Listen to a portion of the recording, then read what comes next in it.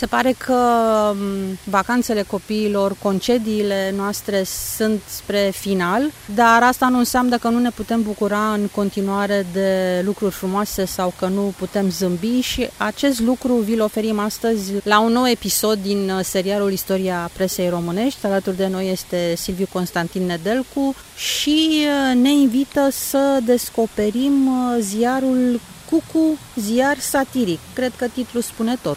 Da, bună ziua, într-adevăr, astăzi continuăm serialul nostru și mergem pe urma presei și a periodicelor de umor. De la Cucurigu ajungem la Cucu de data asta. Nu ne-am putut abține și a trebuit să găsim, de fapt nici măcar nu ne-am străduit prea mult să găsim. Ne-a sărit în ochi acest ziar, apărut în 16 iunie 1884, are o viață, să-i spunem așa, o perioadă relativ scurtă, din iunie până în octombrie, nu apare decât câteva luni, dar este extrem de bogat în umor. Calitatea și conținutul acestui ziar pe care îl vom descrie într-un episod viitor ne va arăta de fapt calitatea presei de opoziție, calitatea presei de umor care exista atunci. Nu o să dau citire pentru că, repet, e doar o scurtă prezentare, o introducere în, să spunem așa, e o felie de tort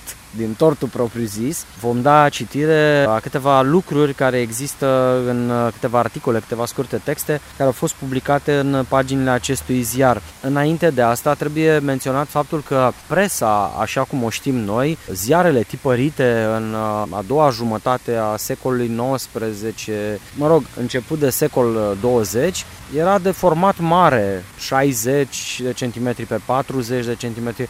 Deci vorbim de dimensiuni foarte mari, ziarele se citeau, ziarele aveau un anumit farmec, a să spun așa. Conținutul lor cu atât mai mult, pentru că nu este vorba de texte de cancan, reclame sau alte lucruri, nu, e vorba de conținut de calitate, presă de calitate. Și în editorialul propriu-zis sau cuvântul către cititori se menționează faptul că, citez, știut este că de câte ori relele moravuri s-au încuibat în sânul vreunei societăți, de atâtea ori satira și-a avut rolul său important.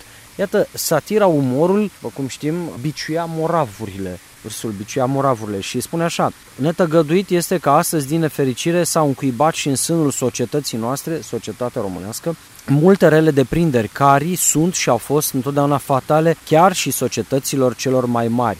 Iată rațiunea pentru care am dat acestui ziar caracterul satiric. Deci de la început din editorial aflăm că ziarul Cucu este un ziar satiric pentru a biciui moravurile societății românești. O societate care nu diferă foarte mult de societatea de astăzi. Sau am putea spune că societatea de astăzi nu diferă foarte mult de cea de acum 150 de ani. Și spune așa: nu știm până la ce punct vom putea atinge scopul propus. Tot ce știm este că vom urma pe o singură cale către un singur cel: a cenzura relele deprinderi înrădăcinate în inima societății noastre, respectând drepturile datorate publicității.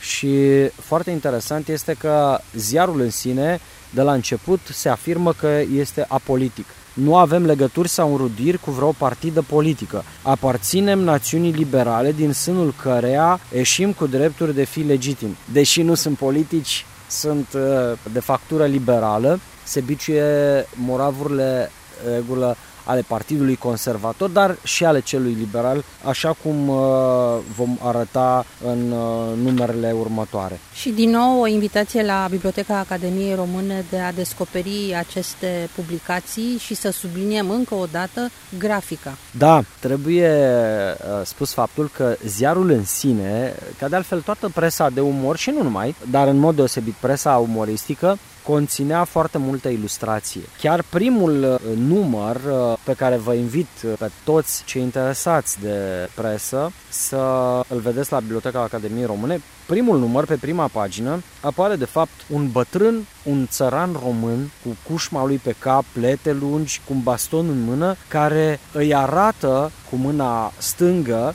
unui copil, tot așa îmbrăcat, un fiu de țăran, îmbrăcat în straiele populare, îi arată direcția. Direcția este îndreptată, de fapt, spre o casă. De fapt, toate lucrurile duc acasă. Acasă unde, de fapt, De acolo pornește educația. Este un mesaj foarte puternic pe care îl dă un ziar satiric. Chiar sub Cucu apare ilustrat, de fapt sunt ilustrați doi țărani care privesc în zare orașul, burgul, unde scrie pe o plăcuță București. Ei privesc în zare, văd încotro ar trebui să tindă țăranul, încotro ar trebui să-și îndrepte atenția și de unde ar trebui teoretic să vină lumina. Acesta este Cucu pe care îl vom prezenta în episoadele următoare.